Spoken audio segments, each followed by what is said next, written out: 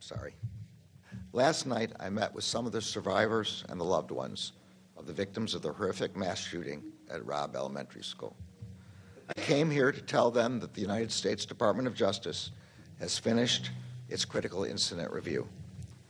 In undertaking this review at the request of the then mayor, the Justice Department committed to using our expertise and independence to assess the law enforcement response to the shooting and to provide guidance moving forward. As I told families and survivors last night, the department's review concluded that a series of major failures in leadership, in tactics, in communications, in training, and in preparedness were made by law enforcement leaders and others responding to the mass shooting at Robb Elementary. As a result, 33 students and 3 of their teachers, many of whom have been shot, were trapped in a room with an active shooter for over an hour as law enforcement officials remained outside. I also told the families and survivors how deeply sorry I am for the losses they suffered that day and for the losses they have suffered every day since. I told them that the priority for the Justice Department in preparing this report has been to honor the memories of those who were taken from them. And I told the families gathered last night what I hope is clear among the hundreds of pages and thousands of details in this report. Their loved ones deserve better. The law enforcement response at Robb Elementary School on May 24, 2022, and in the hours and days after, was a failure that should not have happened. We hope to... The Uvalde mass shooting report. Welcome to True Thursday here on the Rob Maness Show on Patriot.tv Live and the X Spaces simulcast. Welcome to that audience, too. We look forward to your engagement. Well, the truth is hard to find these days. Reporting on gun violence in this country is some of the worst than on any other subject, folks. The media focuses on emotion and questionable statistics. The government focuses on its own priorities, and that can obfuscate the truth. The numbers being reported are often manipulated to fit a left-wing narrative of anti-Second Amendment ideology. The American people, and especially survivors of the victims of mass shootings, deserve the truth, unmolested by political and ideological talking points. Finding the truth is the only way effective approaches to ending these crimes can be developed, and up to this point, only falsehoods that lead to ineffective policy proposals seem to get any attention by the media and hence by the American public, or at least large portions of us. Without the fact-based truth, sound and effective policies will never be developed or implemented. Well, my guest today is Dr. John Lott Jr., an economist and a world-recognized expert on guns and crime. During the Trump administration, he served as the senior advisor for research and statistics in the Office of Justice Programs and then the Office of Legal Policy in the U.S. Department of Justice. Mr. Lott has held research or teaching positions at various academic institutions, and his recent article, The Truth About Mass Shootings, shines a bright light on this subject. Dr. Lott, welcome to the Rob Maness Show, sir. Oh, thanks very much for having me on. I appreciate it. Hey, in that clip that we used for opening was Attorney General Garland talking about the government's Uvalde report that came out. And the things that I noticed was, just in watching a little bit of it and skimming through the report, lots of reliance on emotion.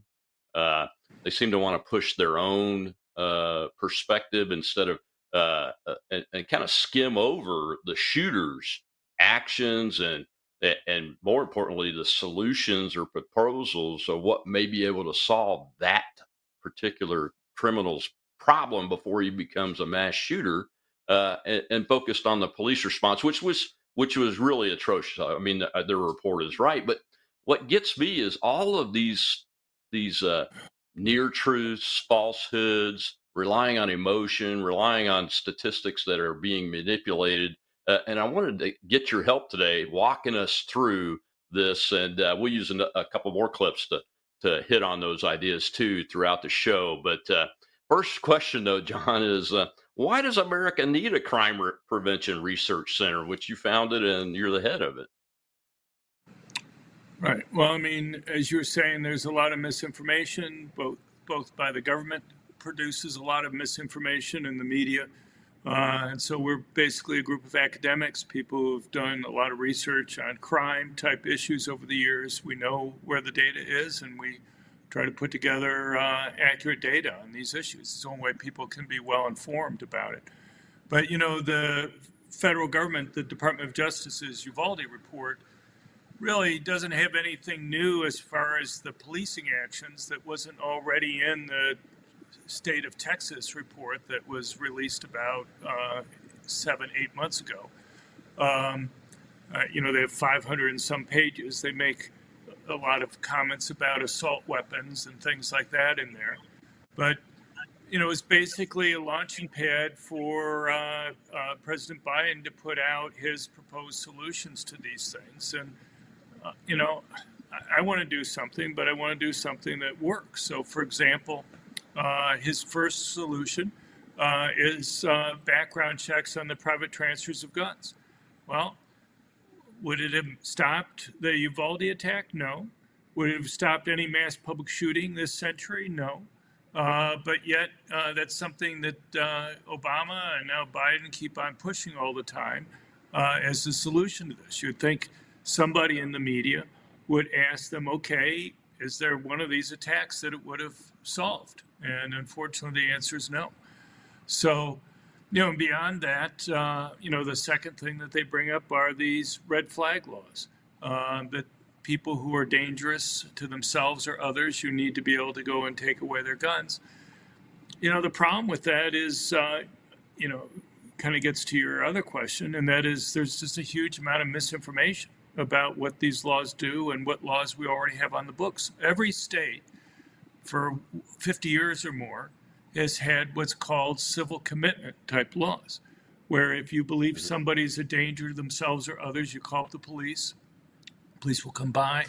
If the police believe that there's, quote, a reasonable chance, which is like about 20% probability that the person is in fact a danger to themselves or others, they will take them in for a mental health care evaluation, where mental health care experts will look at the person. And if the mental health care experts concur that there's a, quote, reasonable chance that the person is in fact a danger to themselves or others, there can be an immediate court hearing where if you can't afford a lawyer, one will be provided for you. Evidence will be presented.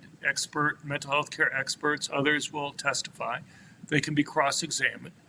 And then if the judge thinks, it depends on the state, but if the judge thinks that the preponderance of the evidence is that the person is in fact a danger to themselves or others, the judge has a wide range of options. The judge can go and say, look, I'm concerned. If you go and see a mental health care professional, we'll have another hearing in a week or two and reevaluate the situation. The judge can take away the person's driver's license if he thinks they're going to drive a car through a crowd of people, or he can take away their guns. Or in the most extreme case, he can involuntarily commit the person. The red flag laws, all that happens there is it takes away a lot of the protections. The only thing that the judge sees is a written complaint. He doesn't talk to anybody, doesn't talk to the person the complaint is made about, doesn't talk to the people who made the complaint. And based solely on reading the written complaint, he makes a decision whether or not to take away a person's guns. And then at some later date, maybe up to a month afterwards, there can be a court hearing. But you aren't provided a lawyer if you can't afford it. You talk to lawyers involved in these cases. You're talking about something like $10,000 or so for a hearing. And the only thing that happens to you in that case is your gun is taken away from you. Well, you know, I may want to keep my guns, but is it really worth $10,000 to me to be able to make sure my guns aren't temporarily taken away? And the vast majority of people don't hire a lawyer, and because it's just not worth $10,000 to them. So anyway, I could go on, but the point is that there's a lot of misinformation there about what these laws do. You'll see surveys that say, do you think judges should have the option to temporarily take away guns from people who are a danger to themselves or others? And the vast majority of people say yes, but that's already the law. It You know, is. they don't say, you know, and they say, well, this shows that most people support red flag laws, but it's just a lot of misinformation there. Absolutely. And unfortunately, a lot of those laws get passed on emotion right after an event, John. And Republican lawmakers and governors up and down the chain of political entities from the local to the state level and federal level all tend to jump on board. A lot of them do. I mean, I think even Ron DeSantis supports a red flag law that he's got No, in Florida, no, doesn't he? no, Or he doesn't support did it. he come out against that? He's against that. He wants it changed. Oh, that's That was good. passed under Rick Scott, who Yeah. was governor before DeSantis. But Okay. no, DeSantis is well educated and understands these issues probably better than almost any other politician in the country.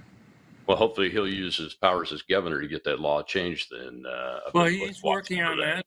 I mean, this last That's good. year, he got constitutional carry through. That was the big thing that he was trying to push. So, I mean, there's only so many big bills that you can get through in any given legislative session. And Absolutely. prior to that, the Republican leader in the Senate was somebody who'd gotten like $500,000 from Bloomberg, and also had been instrumental in getting a lot of the red flag law and other laws passed. And so he was blocking any change. And it was only after he was replaced and DeSantis was able to get a supermajority in the state House and Senate that he was able to get constitutional carry through and begin to work on some of these other types of laws. He's also pushed hard for getting rid of gun-free zones. I mean, I look at this. If you want to stop school shootings like Uvalde, there's one policy that seems to work extremely well, and that is allowing teachers and staff to carry. You have 20 states that have teachers and staff carrying. It varies on the number of schools in those different states that allow it. If you're in Utah or in New Hampshire, any teacher with a concealed carry permit can carry. In other states like Texas and Oklahoma, you may have about 40% of the school districts that allow teachers and staff to carry. Yeah. So you literally have many thousands of schools across the country that have teachers and staff carrying, and some for more than a decade or more.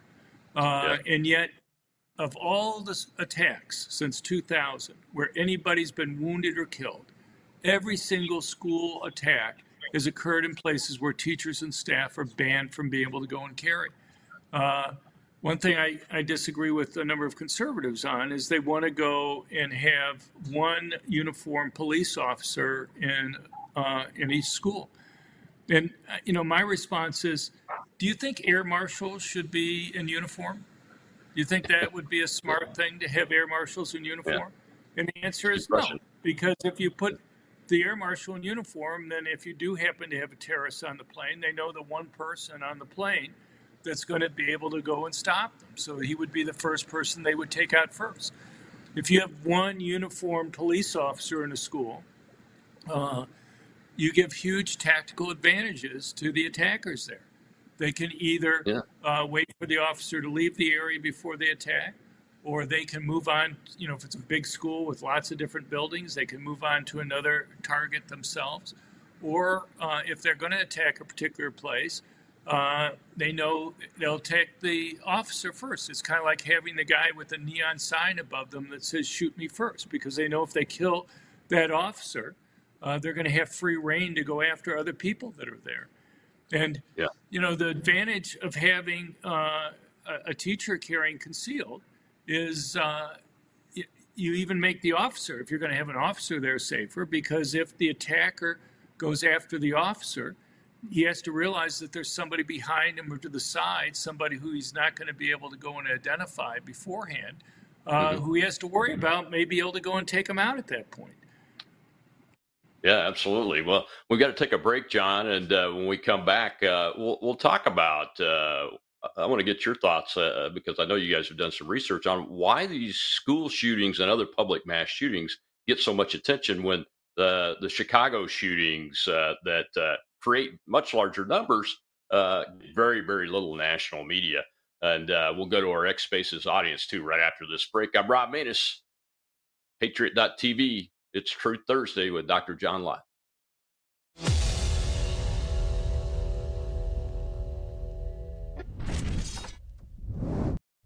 The world is about to shift. Banks are going cashless globally with the emergence of central bank digital currency, which will bring with it programmable money and the ability to turn on or off your purchasing power based on your digital social profile. It's like the equivalent of spyware in your bank account. You need to get out of the system with the world's safest and most private assets, silver and gold. Call Kirk Elliott, PhD at 877-547-5743. That's 877-KIRK-PhD.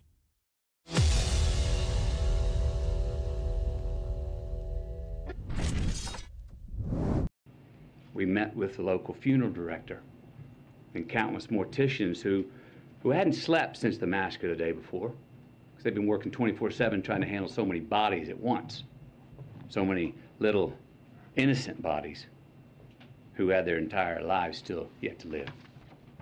Maite wore green high-top Converse with a heart she had hand-drawn on the right toe because they represented her love of nature. Camilla's got these shoes. Can you show these shoes, please? Wore these every day. Green Converse with a heart on the right toe. These are the same green Converse on her feet that turned out to be the only clear evidence that could identify her after the shooting. How about that? Look, is this cure-all? Hell no. But people are hurting. Families are, parents are. And look, as divided as our country is, this gun responsibility issue is one that we agree on more than we don't. It really is. Look, this should be a nonpartisan issue. This should not be a partisan issue. There is not a Democratic or Republican value in one single act of these shooters. It's not.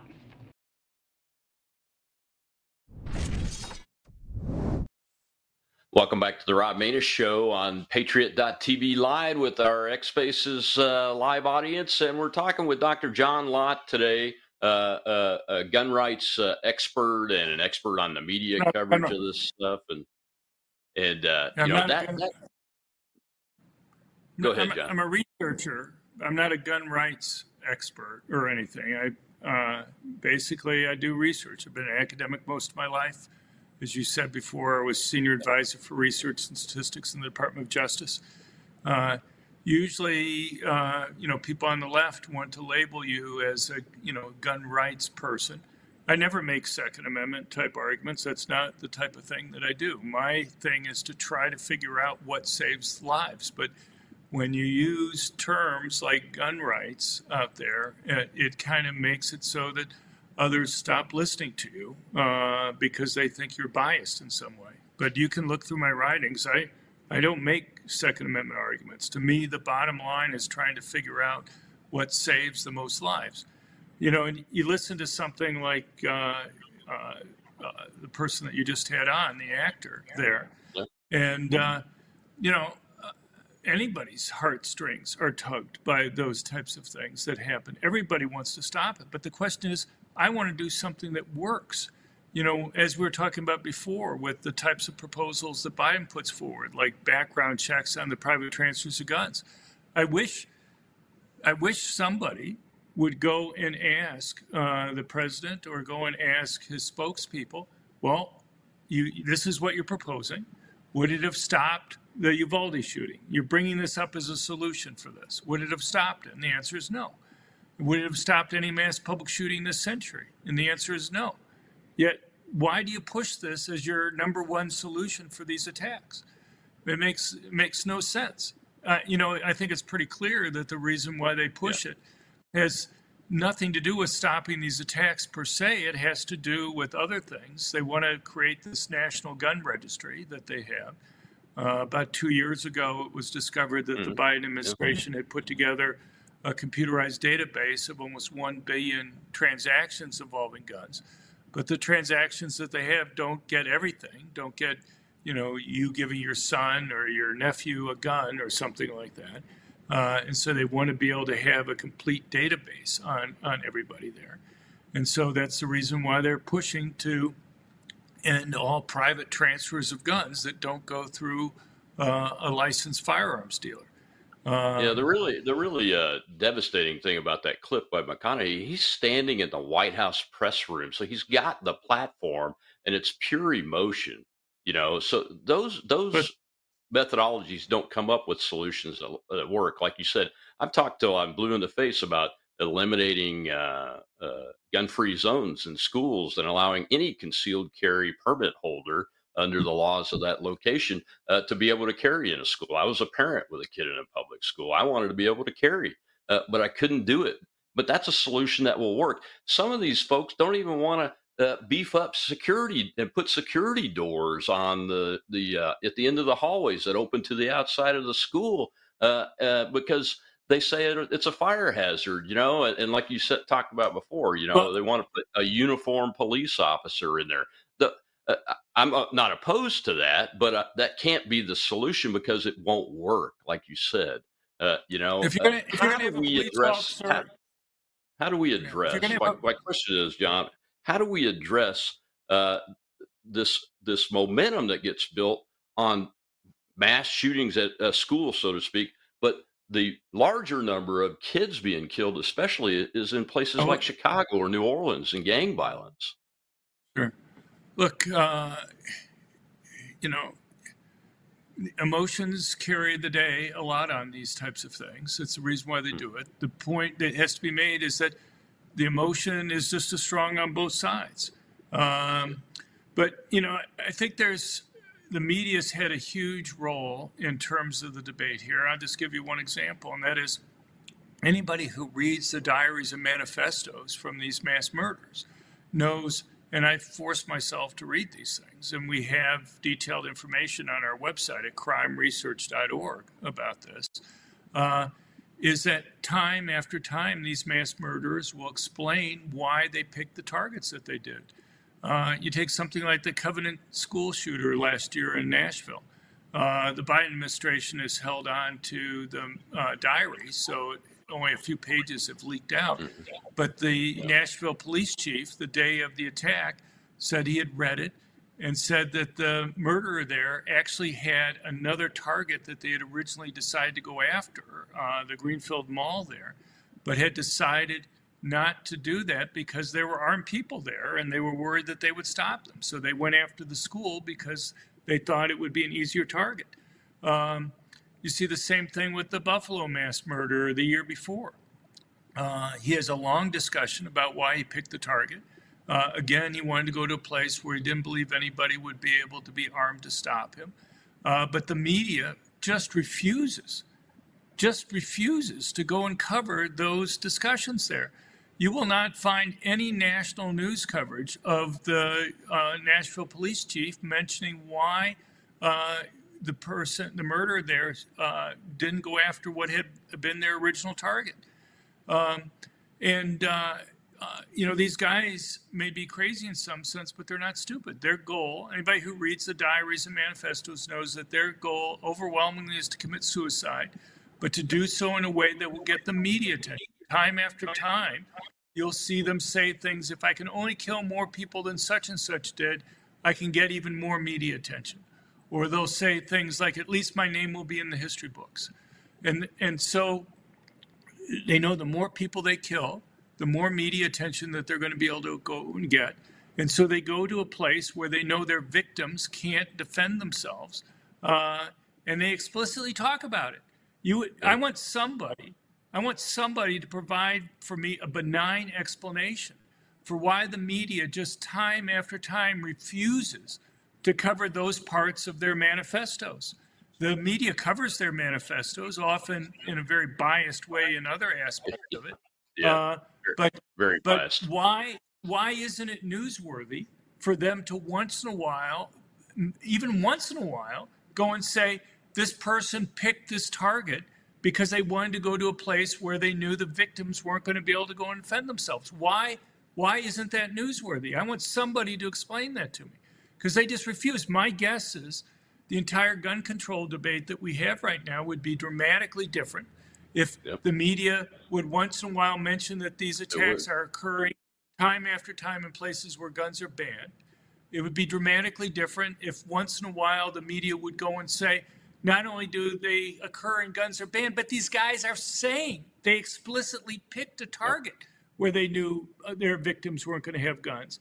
You know, you take something like the Nashville Covenant school shooting in Tennessee. If you violate these school gun-free zones, it's up to 6 years in prison. For you and I, you mentioned wanting to carry a gun when your child went to school. If you violated that and you face 6 years in prison, your life would be completely changed. That would be a massive penalty for you. It would make a huge difference in your life. But let's say you're the murderer, the murderer, and let's say the murderer had lived and was going to face 6 life sentences or 6 death penalties plus some other charges that were there. Do you really think an additional 6 years is going to matter? Do you think, okay, you know, the murderer can live with 6 life sentences, but you take 6 years away from the 7th life for that murderer, then that'll just be too much. You know, it's you crazy, start taking John. away time from the 7th lifetime. Let's go over to the Spaces live audience and take a question from there. We've got a hand up. Go ahead, Kat. Go ahead, Doc. Good afternoon, gentlemen. Thank you for the question. Sir, as a researcher and an academic, I know data points are probably something that's pretty important to you. And there's got to be a lot of correlation between these mass shooters that we're not really talking about, whether it's lack of masculinity, like a father figure, psychotropic drugs. Is there anything specifically that you see that stands out among all these shooters as a correlation? Great question. Well, I think it's just you have people who are suicidal overwhelmingly, and they feel unappreciated, and they want, I mean, people have always wanted to commit suicide, but you find that someplace along the line, 30, 40 years ago, people discovered that if they commit suicide in this way, they can get attention. As I was saying earlier, you have people who say, well, you know, at least my name will be in the history book, or at least I'll get, if I kill more people than such and such did, I'll get even more media attention. So you want people, you have people who feel unappreciated. You know, the girls won't go out with them on dates, or women won't, and they want people to know that they were here, that they meant something, and by killing lots of people, they can do that. You see something like the Sandy Hook mass murderer. He had, according to police, done what was the equivalent of a doctoral dissertation, where he had looked at mass public shootings over the previous 40 years and graphed out the relationship between the number of people killed and the amount of media coverage that they got. In order to prove to himself if he could go and kill more people, he could go and get more media coverage. His goal was to go and kill more people than the Norway killer had killed in 2011. He murdered with guns. There was other deaths that he caused, but just with guns, 67 people. And he wanted to kill more people than the Norway killer, who's had a larger mass public shooting than anybody in the United States. And because he wanted to get even more international media coverage than the Norway killer had gotten. And you see that type of discussion time after time. The stuff about drugs, I don't really think explains it. You know, we don't know how many people were taking these drugs. We know about half these people were seeing mental health care professionals prior to their attacks. But the thing is, the issue with the drugs in terms of some type of psychiatric break really only occurs when you have changes in the level of drugs that they're given. And those are usually relatively short-run type things that may be, within a couple weeks or whatever of the change in the dosage that they're getting. And the problem is that these guys are planning these attacks 6 months, a year, 2 years. The Sandy Hook killer was planning it 2.5 years in advance. So I don't really think that can explain it. A number of these guys, all this data, that we're talking about is available on our website at crimeresearch.org. We have very detailed data on fatherlessness and all sorts of other things, whether they served in the military, basically anything you want to know, how they obtained their guns and everything else. The race of the victims, the race of the murderer that's there, whether they were racist, whatever. We have detailed information on all that stuff. And, it's, I think the basic thing, look, well over 70% of these mass murderers have no political views. They're just purely people who want to go and commit suicide. Even a lot of the people that have some type of political view of one type or another just want to commit suicide. And they want to do so in a way that's going to get them attention, either for themselves or for some cause that they have. And so that's what you have to deal with. You have to take away their goal, and their goal is to get media attention. So you don't need to get rid of the First Amendment. You don't need to rewrite the First Amendment. What you can do is you need to make it so that they believe they're not going to kill that many people. So rather than having a sign in front of a school or some other place that says this place is a gun-free zone, consider having signs, even if you don't even have armed people there, consider having signs that say, warning, select teachers and staff at this school are armed and will use their concealed, so they can't identify who it is that they have to worry about, and will use their guns to protect the students and others. Exactly. Yeah, that's great. That's a great idea. I know schools that have done that, even without armed people, John. Well, we're talking with Dr. John Lott, the president of the Crime Prevention Research Center, about gun violence. When we come back, we'll take a dive into the numbers and John's research that shows how the numbers get manipulated by the media and the politicians to drive toward policies that just don't work and to avoid policies that will. I'm Rob Maness. We'll be right back after these messages.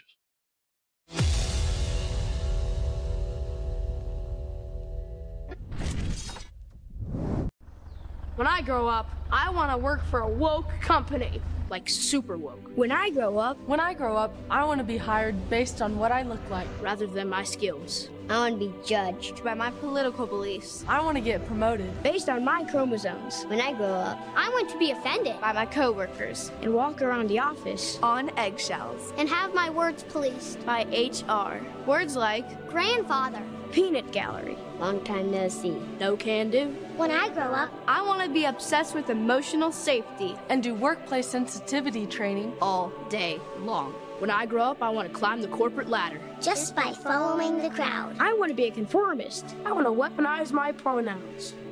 What are pronouns? It's time to grow up and get back to work. Introducing the #1 woke-free job board in America, redballoon.work.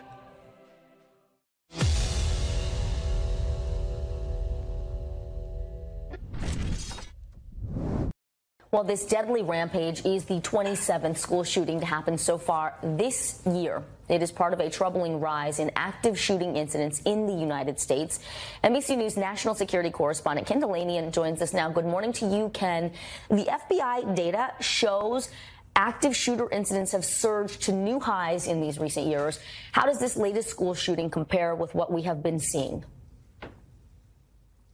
Good morning, Vicki. Yeah, this has been getting a lot of attention. These numbers just happened to be released a few days ago. And what they show is that there were 61, according to the FBI, active shooter incidents last year. And that's up from 40 the year before and 30 the year before that. So they've roughly doubled these things over the last 2 years. And just to be clear, the FBI counts active shooter incidents as these sort of random incidents where people are trying to kill other human beings in public, not including gang violence, drug violence, other sort of kinds of murders, just these kinds of incidents that we've witnessed in the last couple of weeks. They're on the rise. Researchers are not exactly sure about why. The pandemic may have played a role. There's certainly a copycat factor, but whatever the reason, it's a really, really disturbing trend, Vicki.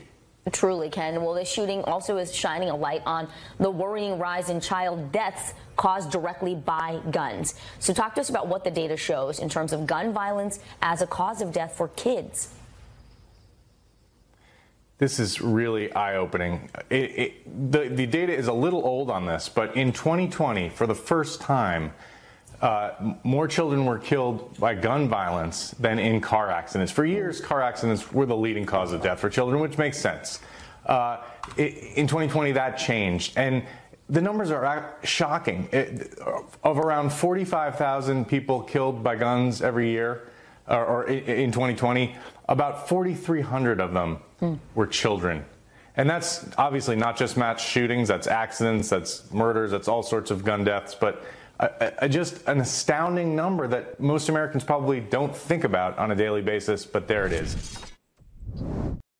Welcome back to the Rob Maness Show Live. It's Truth Thursday, and we're talking with the president and founder of the Crime Prevention Research Center, Dr. John Lott Jr., about these issues. And John, I call that clip the conflation clip because it conflated at least three different issues together and tied them all to the Uvalde shooting, which was a mass public shooting event. But almost all of the things that they were talking about were really not mass public shooting events in that clip, were they?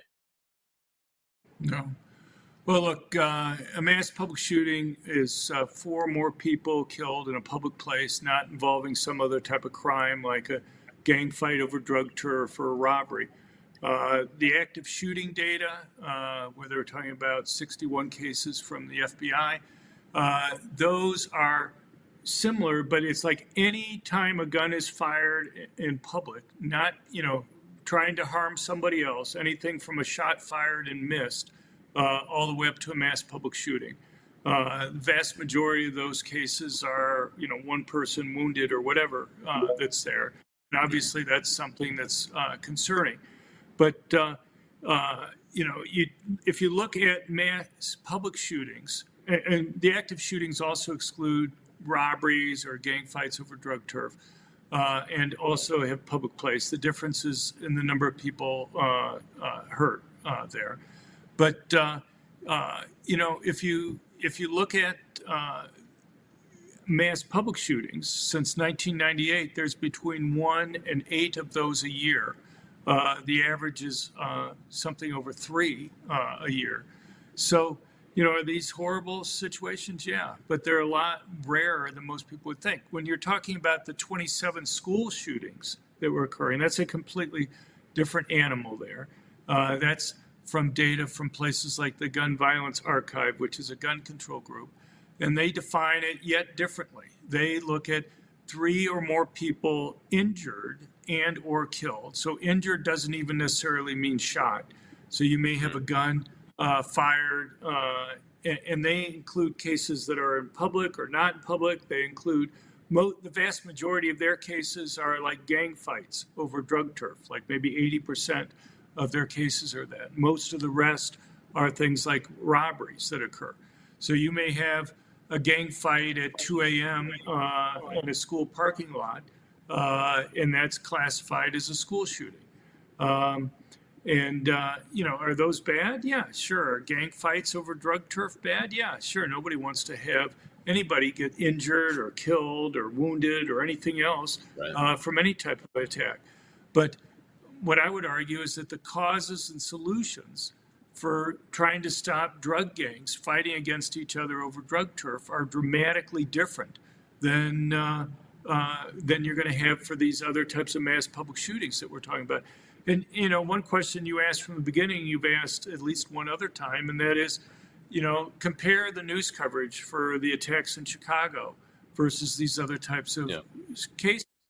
And there's a big difference. I mean, Chicago, you may hear, well, there are 28 shootings in Chicago over the weekend. But you don't hear about the coverage of the individual cases that are there. And the reason why you don't hear about them is because they're overwhelmingly, almost all, drug gangs fighting against each other over drug turf. And while, again, you don't like stories where people get killed, even if they're drug gang members, having drug gang members shoot it out against each other just doesn't have the emotional connection with people as somebody going into a mall or a restaurant or a school or a movie theater with the sole desire to go and shoot and kill.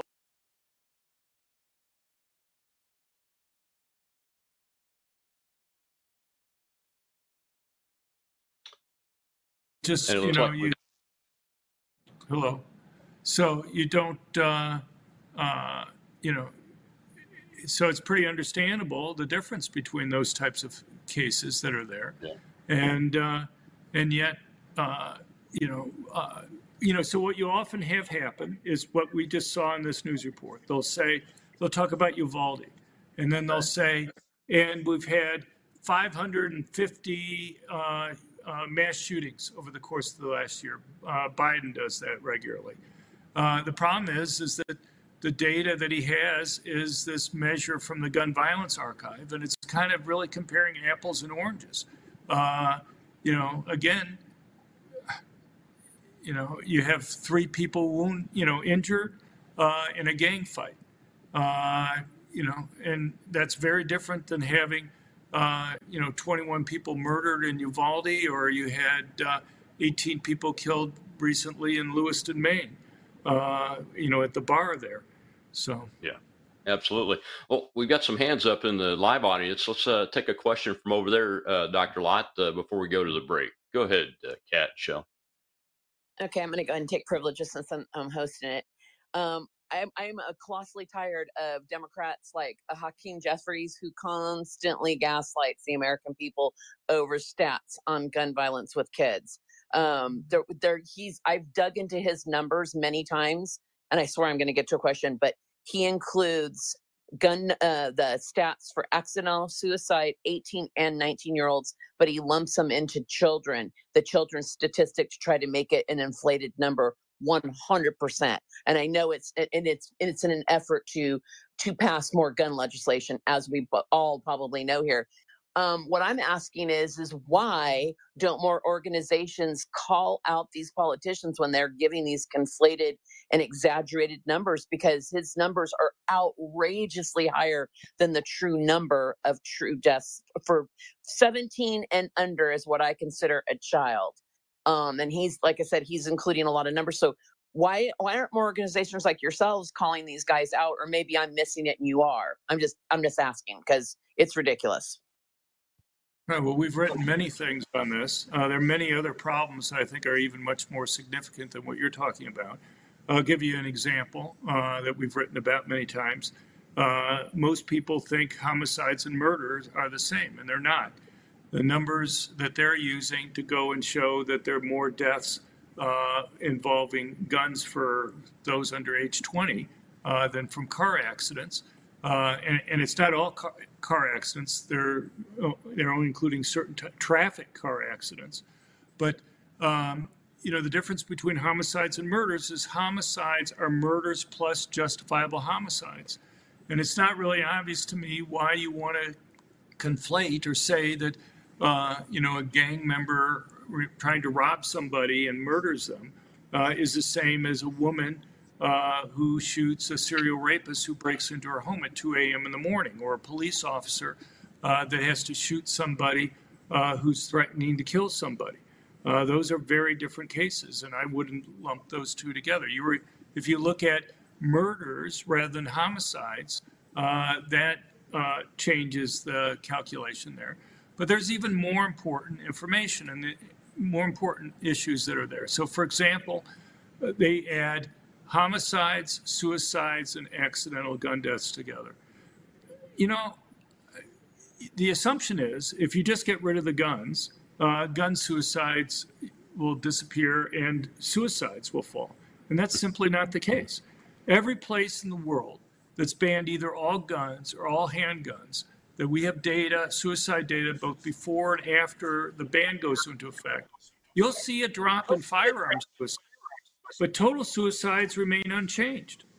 And it seems to me what you care about is what happens to the total number of suicides, not what happens to the total number of firearm suicides. If people simply switch to some other way to go and commit suicide, it really doesn't help you very much. And as far as murders go, every single place in the world that's either tried to ban all guns or all handguns has seen total murders increase after those bans have gone into place, and often by very large amounts.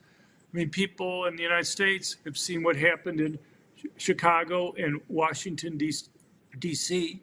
They saw the big increases in murders and violent crime after those handgun bans went into effect in those places. Gun control advocates will say, well, that really wasn't a fair experiment because unless you go and you ban guns every place, people could still get guns from the rest of Illinois or Indiana or from Maryland or Virginia. But the problem is that may explain why it didn't fall like they were predicting, but it doesn't explain the big increase. People could get guns from those places to begin with. And, you know, the thing is, so they said, well, you got to ban guns every place in the country. Well, there's countries around the world that have banned guns every place in a country. You even have island nations that have banned guns. And yet every single time that you've had a gun ban, total murders have increased. And there's a simple reason for that, and that is when you ban guns, you have to ask who are the people who are most likely to obey the law. And if it's basically the most law-abiding, good citizens who obey the ban, not the criminals. Even if you take a few guns away from the criminals, if you're primarily disarming the law-abiding victims there, you actually make it easier for criminals to go and commit crimes. And you often see threefold, even sevenfold increases in murder rates occurring after gun bans have gone into effect. And, you know, go ahead. The good guys lose their guns. They're no longer around to do anything in numbers enough to have a positive effect. Well, we got to take our last break, John. When we come back, we'll hear a short clip from the worst offender of using bad numbers to push his political ideology against a firearm that the numbers just don't support would have a positive impact on saving more lives. I'm Rob Maness on Patriot.tv Live. We're talking with Dr. John Lott Jr., the president of Crime Prevention Research Center. We'll be right back.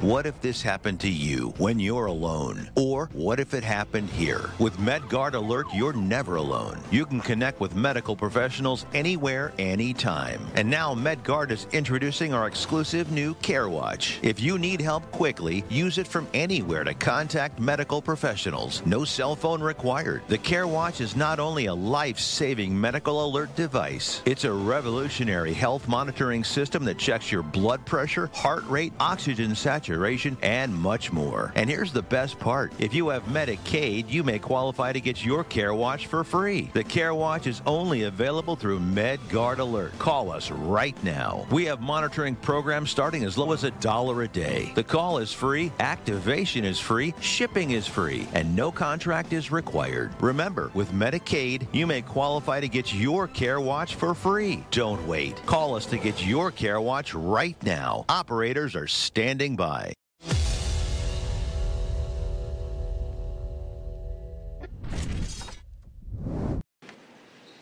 I realize this is a really tough day for all the families. Remembering is important, but it's also painful. 1 year ago today, Robb Elementary School in Uvalde, Texas, turned into another killing field in America.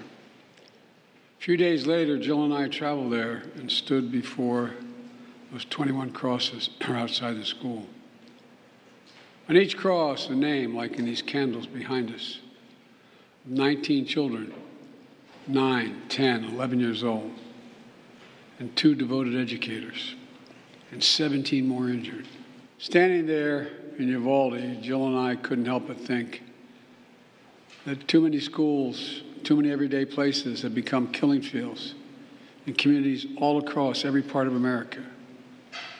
And in each place, we hear the same message: do something. For God's sake, please do something. We did something afterwards, but not nearly enough.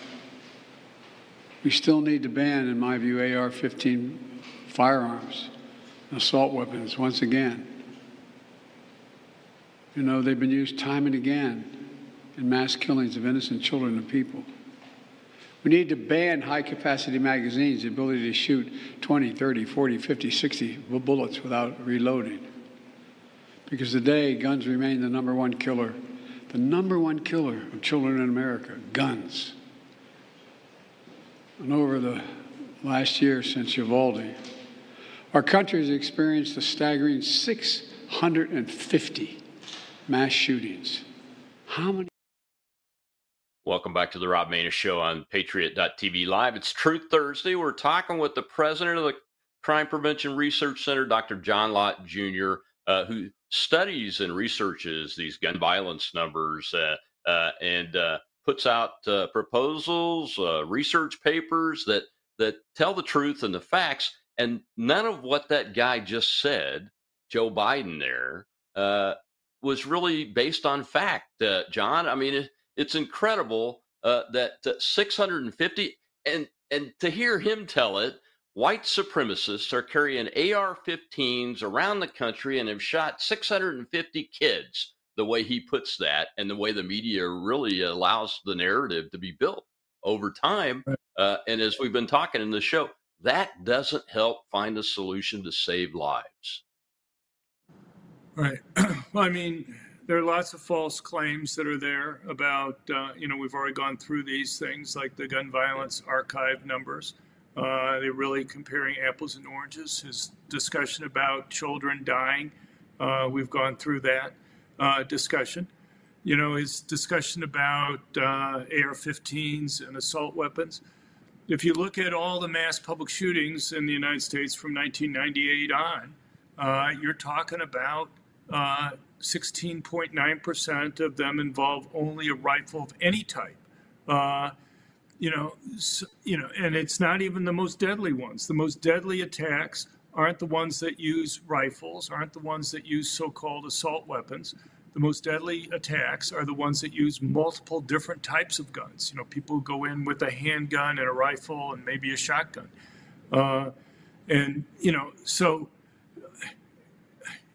Again, I don't know what to do about this stuff. I mean, we constantly put out this stuff. People can find all the information we've been talking about on our website at crimeresearch.org. I wish there was some way to kind of break through and kind of deal with the media on this stuff, but we haven't. It's the media, works hand in glove with groups like the Gun Violence Archive. You go and do a Google News search on Gun Violence Archive, and top media all the time are using them as a source. But just give you a little bit of background on the Gun Violence Archive. About a year and a half ago, through a Freedom of Information Act request, it became public that the Gun Violence Archive had been lobbying the Centers for Disease Control to remove data on the rate of defensive gun uses from their website. And the Gun Violence Archive gave as an explanation for why that needed to be removed. They argued that the Centers for Disease Control having that data up there made it more difficult for the Gun Violence Archive and other gun control groups to go and get past the different types of gun control laws that they want to get past. The notion that you would go to a scientific organization, at least one that claims to be a scientific organization like the Centers for Disease Control, and go and argue whether they should put out information should depend on whether it makes it easier or harder to go and pass particular types of gun control laws that people want. Just seems inappropriate for the Centers for Disease Control to consider that, and it seems inappropriate for anybody to make those types of arguments to the Centers for Disease Control. But I mean, I suppose it's not too surprising. I mean, after all, it became public that the Centers for Disease Control was, letting the teachers' unions go and help determine their policies with regard to whether schools would remain closed or not during COVID. Obviously, politics were involved with that too. But I mean, the Biden administration was instrumental in getting the CDC to talk to the Gun Violence Archive. So, the Gun Violence Archive wants to go and argue that the only way to really measure the number of defensive gun uses in the country is by looking at news stories. They think that, the 2,500 news stories that you'll see across the country in any given year represents all the defensive gun uses. I mean, it's just a joke. I mean, you only have about 23% of violent crimes are reported to police. What percent of even that 23% do you think get reported by the media? It's just a tiny, tiny fraction. I mean, even if they wanted to devote whole newspapers to just crime stories, there's no way they could cover any more than a fraction of that 23%. But I'll give you another example, and that is something that we've gone through in detail in past reports. If you look at the defensive gun use stories in the media, we did a deep dive in 2001. Over half of their stories involve instances where the defensive gun use resulted in the death of the attacker.